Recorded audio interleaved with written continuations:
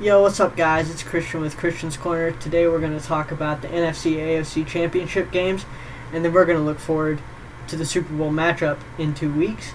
We're also going to talk about Conor McGregor's return to the Octagon, as well as the Houston Astros situation and how the MLB is handling it.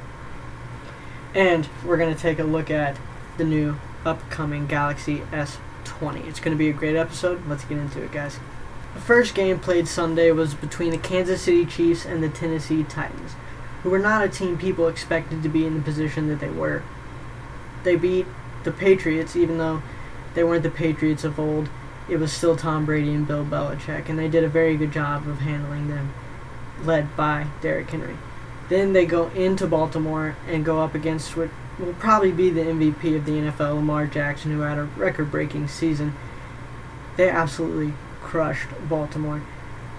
Played a fantastic game defensively, punching their ticket in to the AFC Championship game. The Baltimore Ravens might have had a phenomenal offense, and the Titans may have played one of the best defensive games of the season, but until you go up against a guy like Patrick Mahomes, you do not know what a good offense looks like and what an unstoppable quarterback looks like. Tennessee came out, played very well. Derrick Henry opened up the game with a nice wild card touchdown, but didn't quite finish the game as strong as he had in the past 2 games. Now, he didn't necessarily need to go out there and get 180 plus yards, but you would have liked to see him reach at least 100.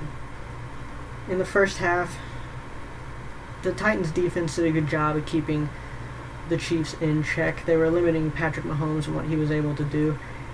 They weren't giving him easy throws, and they were doing a fairly good job of picking their poison with Travis Kelce or Tyreek Hill. Now, the Titans probably weren't going to be able to sustain that kind of defense for 4 quarters, so the Tennessee offense was really going to have to step it up. And through the first 2 quarters, they played fairly well, put up 17 points. But once they got to 17, it was pretty much all Chiefs there. Patrick Mahomes was able to find Tyreek Hill in back-to-back touchdowns, an 8-yard pass, and then a nice 20-yard pass. They had Tyreek in man coverage. He did one little move, and the defender was never going to be able to keep up with him in terms of raw speed. And Mahomes made what is a very easy throw for most quarterbacks, let alone Patrick. But again, in the first half, Tennessee played well. They did their job defensively. It's just the offense was not able to generate enough points to be able to compete. Derrick Henry, even though he scored the opening touchdown, didn't have the game people would have expected. Only 69 yards. Didn't even break 70. Yes, by 1 yard, but still. But the star for Tennessee on offense was Ryan Tannehill, who he proved people wrong by showing not only can he make it to an AFC Championship game, which I never would have thought he would be playing in one, let alone the playoffs. He's had not the best career, but he played well. 21 of 31, threw for over 200 yards and 2 touchdowns, didn't turn the ball over, played well. He was able to get his team into striking distance there in that 4th quarter, putting up 2 touchdowns after a scoreless third for both teams. But he looked good. He played against a good Kansas City team and was able to pretty much carry that offense in the absence of Derrick Henry's big game. It was a nice performance from the underdog Tennessee, but ultimately it was too much to handle. Patrick Mahomes had his way with them there in the second half. He played very, very good football. He also picked it up running the ball, leading the Kansas City Chiefs in yards and touchdowns with 53. He played well. I mean, it's hard to shut a guy like that down. Houston did it, and then that quickly changed. Tennessee did it, and that quickly changed. It's pick your poison with that offense. If no one's open, Patrick is going to make a play with his legs. If Kelce's covered, he'll find Tyreek. If Tyreek's covered, he'll find Kelce. If they're both covered, he has Sammy Watkins, probably one of the best, if not the best third option in the NFL. He didn't have quite the start to his career that people would have expected. Injuries here and there. And just not putting up the numbers people would have expected for the Clemson graduate. But he has found a home here in Kansas City with a phenomenal quarterback. He could be a second and probably a first option in some teams. But here he is a third, which goes to prove how deadly this team is. When Sammy Watkins is your third guy. And Sammy Watkins had probably the touchdown of the night for me. That 60-yard bomb from Patrick Mahomes didn't look like he was going to be able to do anything with the play. He escapes the pressure, heaves it down the field like no one else can, and finds Sammy Watkins, who was all alone with one man who didn't even know where the ball was. It was a beautiful play, and that really capped off the game, making it 35-17, and Kansas City never looked back. Ryan Tannehill did a good job of trying to bring it back with his 22-yard touchdown to Anthony Firkser. He made it an 11-point game, but it was too late for them to mount the comeback. It was a phenomenal performance, though, and you can't deny the future that this Tennessee team has. Mike Vrabel has turned this organization around, proved that he has a high ceiling and can take this team very far.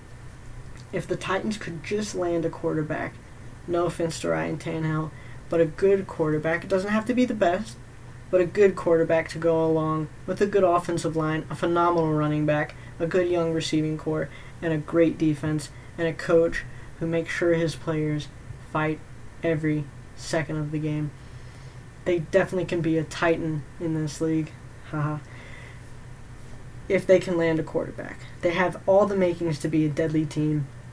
They just need a decent quarterback to be able to do a little more than Ryan Tannehill can, control the game a little more than he can, so that they can give a little bit of a break to Derrick Henry at times and not rely on him to literally run them into the next game.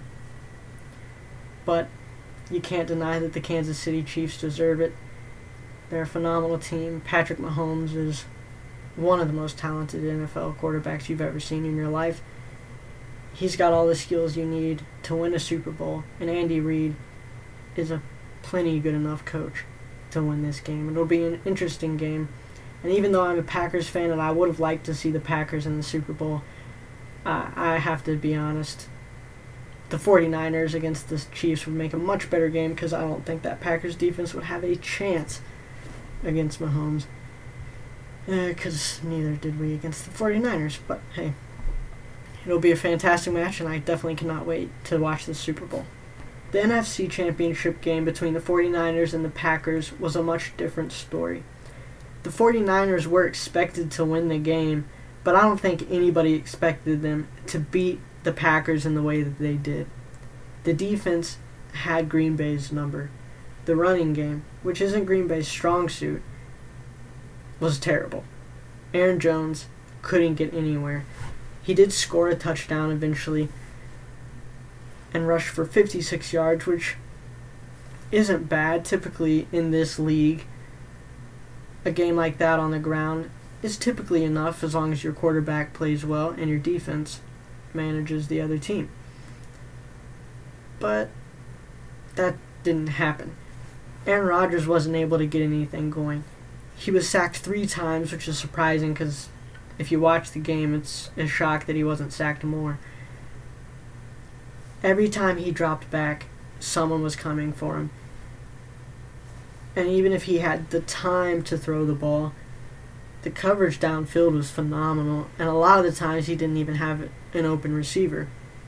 And it doesn't help your passing game when Davante Adams has 9, and the second highest was Jimmy Graham with 4 catches. Sorry, Aaron Jones had 5.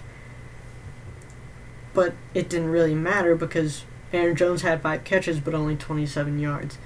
Jimmy Graham, 4 catches, 59 yards. Not a bad game for him, but you can't rely on one guy. And the Packers only have one guy. They have other weapons, but whether it be Rodgers, the play calling, whatever it is, they just don't seem to be able to get it to those other guys, to not trust those other guys. And it shows when they play, because as long as you shut down Davante Adams and make sure he doesn't have a crazy game, which he put up good numbers, but that's not going to win a game. Especially when San Francisco's defense played the way that they did. 2 interceptions. One was a pretty bad pass. Well, actually, both of them were pretty bad passes, but the coverage was great. And Rodgers played fairly well. I mean, he threw for 2 touchdowns, 31 of 39, threw for over 300 yards, which is a good game. But when you turn the ball over as much as they did, they had the under center exchange. Rodgers, I don't even think, touched the ball. A blitz, Rodgers didn't even see the guy coming, strip sack, and they lost that. It was turnover after turnover, after pressure, after bad play after bad play. And Green Bay just couldn't do it there in the first half, and that ruined it there in the second. They outscored San Francisco in the second half, but when you put up 0 points in the first 30 minutes of the game, putting 20 up in the second is probably not going to be enough, especially when Raheem Mostert had the game that he had. I mean, Jimmy Garoppolo only threw 8 passes. It is very hard in the NFL, at least the way that it's played now, to win a game where your quarterback only throws 8 passes. But when Raheem Mostert rushes for 220 yards and 4 touchdowns, that can definitely change it. He had a phenomenal game and literally carried that team. Garoppolo didn't have to do a thing. George Kittle didn't have to do a thing. It was all their run game and all their defense, and that's all that they needed. Typically in this league, you need your passing game. But when you shut down a team so well, and the other team's defense can't make a tackle to save their lives, who needs a quarterback? San Francisco put on a clinic and showed the NFL that you can still win games by quite a big margin without just chucking the ball 30, 40 times a game. The defense led by Nick Bosa and Richard Sherman is the best defense in the league, period. The Titans have surprised everybody with their defensive play, but San Francisco, hands down, makes what Tennessee has done this playoffs look like nothing. If any team was going to be able to beat Kansas City, it is the San Francisco 49ers. Their defense, the way they control a game, the way they manipulate it, shut down a quarterback, and a very talented one at that. They cause pressure. They get in your backfield to make sure your running back doesn't have a big game, which they won't need to do against Kansas City because they don't really run the ball, but they will have to make sure that they keep up with Patrick Mahomes, who is very deadly when he gets out of the pocket. And when you have guys like Dee Ford and Nick Bosa, they're plenty athletic to chase him down. Now, are they going to be able to shut him down? No. I don't think any team can shut Patrick Mahomes down, but if any team is going to be able to manage him and slow him down enough to let their offense get a nice head start and build a lead, it's the 49ers. I still think the Chiefs have what it takes to win the game, but I think the 49ers could really surprise everybody and make this year their year. They have the defense, they have the quarterback who didn't need to do anything in the NFC Championship game, more like a spectator. And they have a great running back in Mostert. He's not a big name guy, not someone who's made a lot of noise in this league. He's mostly been a special teams guy, but he has found a fantastic place here in San Francisco, and he flourishes in this offense. If they can do what they did against the Packers, make sure the Chiefs maybe turn the ball over once or twice, get to Patrick Mahomes, get a couple sacks, this could be a very interesting game. Because if you want to beat the Chiefs, you're not going to be able to shut that offense down. You're going to have to slow that offense down and give your own offense as much time to build a lead and make Kansas City catch up, which they have proved they can do, as they did against the Texans. But the 49ers are a much better team than the Texans are. And this could be one heck of a Super Bowl that I am so excited to watch. especially after last year's disappointment. Oh, that was a boring Super Bowl. It reminded me of the Panthers-Broncos game. This Super Bowl is not going to be anything like that. The 49ers and the Chiefs are by far the two best teams, obviously, in the NFL. And it's going to make a great matchup. It was disappointing to see such a boring game, especially in the first half, for an NFC championship game, but you got to give it to San Francisco to be able to shut down Aaron Rodgers in the way that they did, stop that running game, and have their way with whatever they did offensively. To be able to only throw the ball 8 times and put up the numbers that San Francisco did, you got to give it to him, and you got to give it to Shanahan and what he has done with this offense. It'll be interesting to see whether the 49ers defense can prove once again that they can hang with anybody in the NFL, no matter who the quarterback is, or whether Patrick Mahomes will really show how talented he is and how talented this Kansas City team is. I think it'll be a very interesting game. I think it'll be a game where San Francisco might even build a little bit of a lead. But a 27-point lead, not that I think they'll get that far, is a lot less dangerous when you've got Patrick Mahomes on the other side. So I think it'll definitely turn into a shootout, and maybe even see Patrick Mahomes lead his team in a late comeback. I look forward to it, and I feel real bad for my Packers because, we got absolutely crushed. But hats off to San Francisco. When you play that poorly, you don't deserve to win. And it might be Aaron Rodgers' last chance to get this close to the Super Bowl.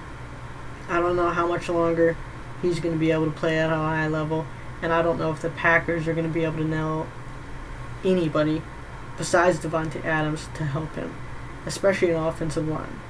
You look at some of the guys in the offensive line, though, and you go, oh, Brian Bulaga, Bakhtiari. Those are big names, right? Yeah. But I don't think Green Bay's offensive line is that great. One, even if Rodgers had the best offensive line, nobody gets open besides Davante Adams, and you can't throw to one guy the entire game. I mean, it works sometimes, but not against a team like San Francisco. Not if you want to win a Super Bowl. The Packers have a lot of work to do during this offseason if they want to even get close to the NFC Championship next season. They need to improve that line, and they need to have more weapons for Rodgers, especially because I don't think Rodgers has probably that many years left in him. But it'll be an interesting game in the Super Bowl. I look forward to it.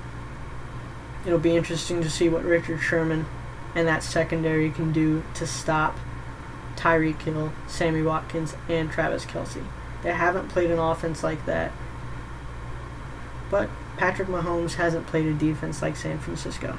It'll be a great game, and I cannot wait to talk to you guys about it in 2 weeks. Now, I may not be the biggest baseball fan, and by that I mean I don't watch baseball at all, but when the Astros make the news in the way that they have, it's something you can't miss out on talking about. After winning the World Series in 2017, allegations came out that they may or may not be stealing signs, and they did this on into the 2018 season. After an investigation by the MLB, it was found out that they were in fact stealing signs. The MLB, as an organization, is an organization that has had to deal with a lot of cheating scandals like this. Steroids and PEDs, to pine tar, which is just an ongoing thing, corked bats, all of that. The MLB has had their share of ways that people cheat. This is another level of cheating, in my opinion, where an entire organization is stealing key signs to assist them as a whole in winning a game. One player using steroids or corking his bat, or a pitcher using pine tar, that's one thing. That makes one player excel. But when an entire team or an organization cheats at the level that they did, that raises a lot more questions. and the MLB decided to hand down some big suspensions and fines. Manager A.J. Hinch was suspended for the entire 2020 season. He was then later fired, as well as GM Jeff Luhnow, don't know how to pronounce that name, sorry, who was also fired. Former assistant general manager Brandon Taubman was suspended a year. He was not fired. The Astros have to forfeit their first and second round draft picks for the next 2 years, and the Astros organization was fined $5 million, the maximum allowed under the MLB's constitution. But a lot of fans are taking the discussion further and wondering, well, should the Astros, for what they did, be stripped of their title entirely? In a poll conducted by ESPN, 56% of people say that the Astros should lose their World Series entirely. That's over half of fans who consider themselves to be not die-hard, but pretty regular fans, think that they shouldn't even be recognized as champions anymore. And the Red Sox have undergone some similar allegations, but I'm not going to discuss that because, again, I'm not a baseball fan, so I don't know as much as I should, but I will discuss the Astros. The MLB, I think, for the most part, does a very good job of handling things like this. I think they handle the right amount of fines and suspensions and handle their organization, their business very well. Which begs the question, how do you compare an MLB organization to the NFL as an organization? They've had their fair share of scandals as well. I wouldn't say they're as known for individual cheating like steroids and stuff like that. But specifically the New England Patriots, who have been the most dominant team in the past 2 decades, have had their fair share of cheating scandals. Deflategate, which Tom Brady was eventually suspended for that. Some people agreed with it. Others thought it was ridiculous and unneeded. But the Patriots have also been found to steal not signs, but actual plays, to even this season, recording for whatever reason a team that pretty much anybody could beat, the Cincinnati Bengals, stealing their plays in an illegal way by recording them from the press box. Should the NFL do more? Should they try and style themselves after the MLB, handing out major suspensions to coaches and general managers, fining them quite a substantial amount of money? Or do they handle things correctly? If you look at Spygate, all that happened to the Patriots is they lost the first round draft pick. They were fined only $250,000, which, I mean, that's a giant chunk of money, but compared to $5 million, doesn't look like anything. And Bill Belichick was fined $500,000. And that was that. Deflategate, Tom Brady was suspended and fined. That was that. At what point does the NFL start to handle cheaters in more extreme manners? $5 million compared to $500,000 to a coach is much different. The Patriots have routinely gotten slaps on the wrist. They haven't had an entire season suspension to a head coach or a GM, and it seems they continue to get away with things. And I'm not Patriot bashing. I'm just simply pointing out something that you could say is a little odd in the way the NFL handles things. I think, even though I'm not a baseball fan, I think the MLB is probably the best run organization in American sports. They handle their league very well. Their rules are clear. Their fines, their suspensions, the way they handle people who do things illegally in their sport, I think is much better than any other professional sport. The NBA hasn't really had major scandals in recent years, but the NFL has. You can also look at Targetgate, Sean Payton and the Saints. I thought they handled that well. But it still leaves you to think, could the NFL do more? Can they try and follow what the MLB is doing? Especially if the Patriots continue to cheat minor or major infractions to the league's rules. But I think the MLB overall has handled the situation well. Me personally, stripping a team of a title, I don't know whether I agree or disagree with that. That's a major, major, major penalty. And rightfully so. I mean, if you cheated to win, fair enough. But who's to say they wouldn't have won without cheating? It's hard to say, so I don't know whether I'm a part of that 56 who think that they should, or if I'm with the remaining 44. Did I do that math right? Let's hope so. But I doubt that will ever happen, because that is a big, big, big penalty to come down, and whether you're an Astros fan or not, it will enrage a lot of people. Neutral fans, people who even hate the Astros, might not think that that's a worthy penalty. But only time will tell. I doubt the MLB will do it. I think they've handled the situation well, and we'll see what happens with that. Moving across continents to Europe, specifically the United Kingdom, it was an exciting Premier League weekend. Chelsea played Newcastle and dominated the game. Possession, they were crushing them. Shots, they were crushing them, but ultimately it was very poor and sloppy attacking from Chelsea. The chances that they were creating weren't chances that were really going to threaten Newcastle. The passing was poor. Trying to build up play was poor. They had possession. They were in the final third, but they weren't doing anything with it. You got to give it to Newcastle as well. They were defending very, very well. I mean, they put everybody back there, and they just didn't even attack. They just didn't care. They're like, defend, defend, defend, kick the ball, defend. That's all. They didn't even look like they wanted to try and score a goal until the 95th minute. Chelsea give away one chance. Nobody's back.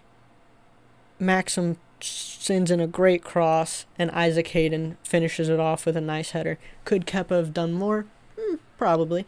But ultimately, after dominating an entire match, Chelsea crumble late in stoppage time, give up a late goal, one that shouldn't have happened, and lose a point. Well, 3 points. Didn't even get a draw, though, in a match that they should have won. Chelsea continuing shaky form here late in the season, which is disappointing, but great for teams like Tottenham, who are right on their heels trying to get into that top 4. Manchester City as well, trying to catch up with Liverpool, drops 2 points to Crystal Palace. They're up 2-1 late into the match, and Fernandinho gives away an own goal to bring it 2-2, and they drop points. After an amazing and record-breaking season, City continue to struggle and get further and further away from that first-place spot that Liverpool is continuing to build on. Liverpool did that Sunday as well, beating a Manchester United team 2-0, and not really looking back after that. Virgil van Dijk was able to get on the score sheet, and Liverpool once again showed what they're all about. They're continuing to dominate, still yet to lose. It could be an invincible season, who knows? And Liverpool fans are extremely excited about the way they're playing, and rightfully so. Virgil van Dijk has proved to be the best defender in the world.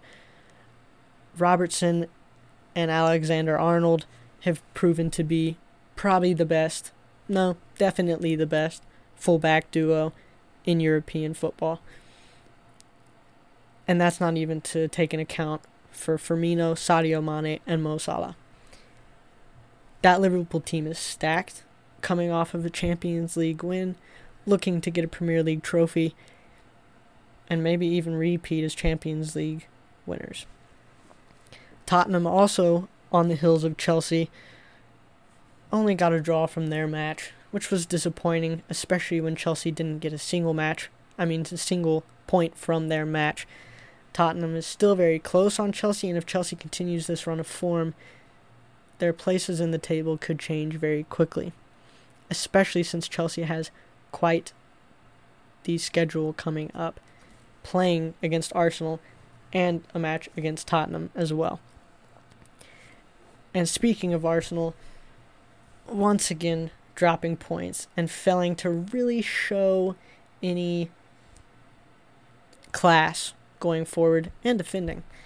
They were up 1-0 and couldn't hold it out against Sheffield, allowing a very late goal to bring it 1-1, and they finished with only a point. Arsenal continues to not find their footing throughout this season, and they don't look like they really have a chance of finishing in the top four. Right now it's more of a battle of, more of a question, is Chelsea going to be able to wake up and continue the form that they had earlier on in the season, or will Jose Mourinho be able to fix Tottenham and send them into the top four?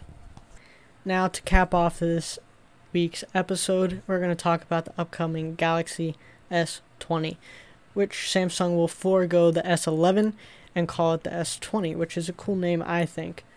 But regardless of what they're calling it, let's look at those specs, which is by far the most important piece of this phone.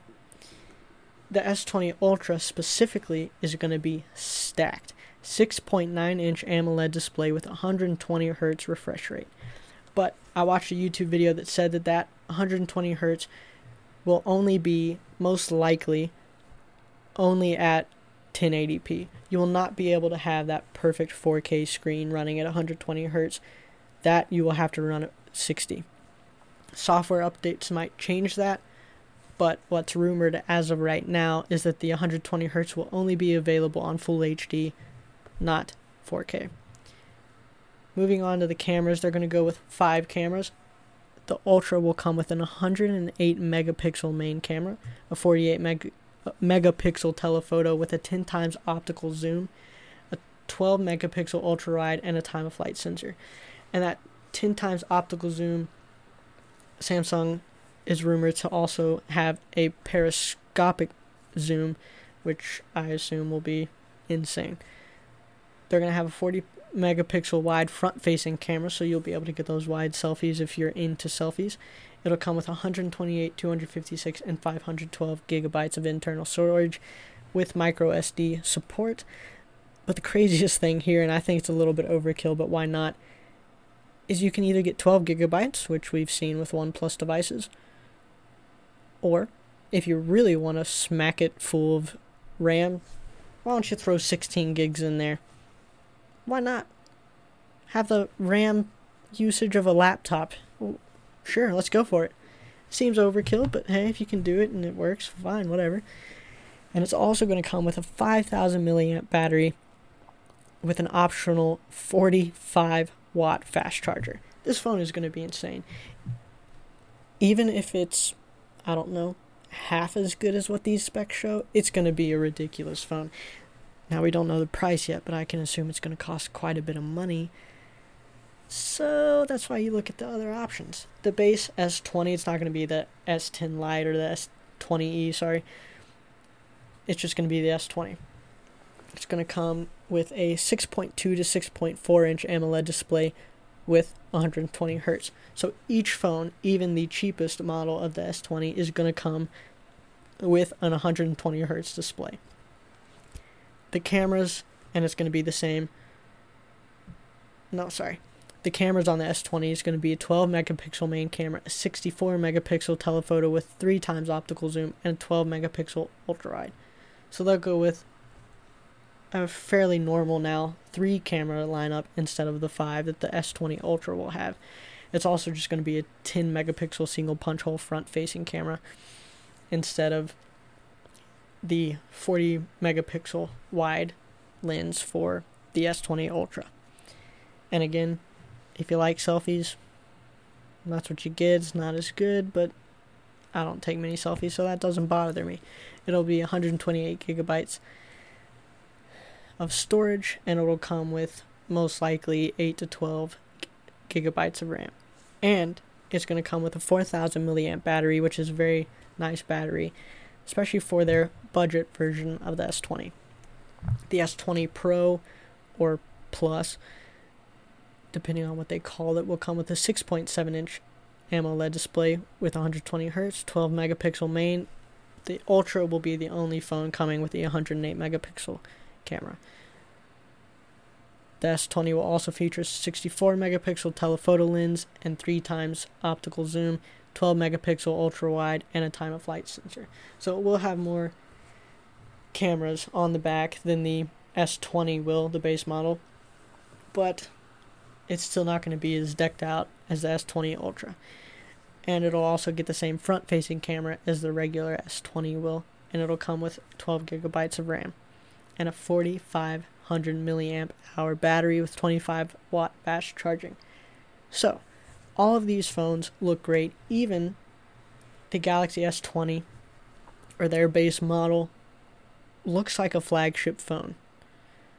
It's, I guess, in today's views of smartphone, kind of small at 6.2 to 6.4 inches, but it will get that 120 hertz display.